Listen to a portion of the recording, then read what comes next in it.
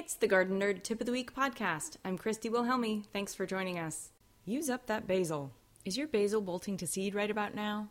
Basil becomes more potent and even bitter once it bolts to seed. You can pinch the flower heads off to stave off the inevitable, but eventually basil will outpace even the most diligent gardener. So stop working so hard and make this simple vegan pesto instead.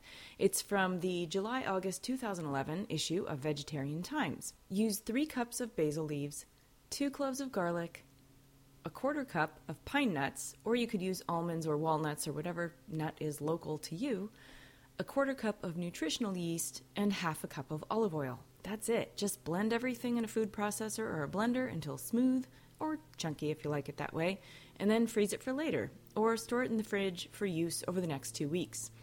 This recipe is meant to top broiled tomatoes with a sprinkling of breadcrumbs, which is delicious, but you can use it for anything else. You could stir it into beans and rice, spread it on a sandwich, or toss it into your favorite salad, and of course, pasta.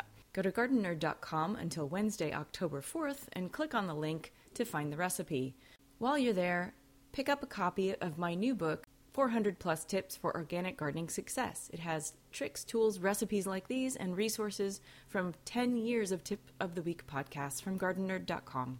Also, check out our upcoming classes. The Organic Gardening 101 series at Santa Monica College is starting October 8th and runs 4 Sundays through the month. We've also added a composting workshop in November.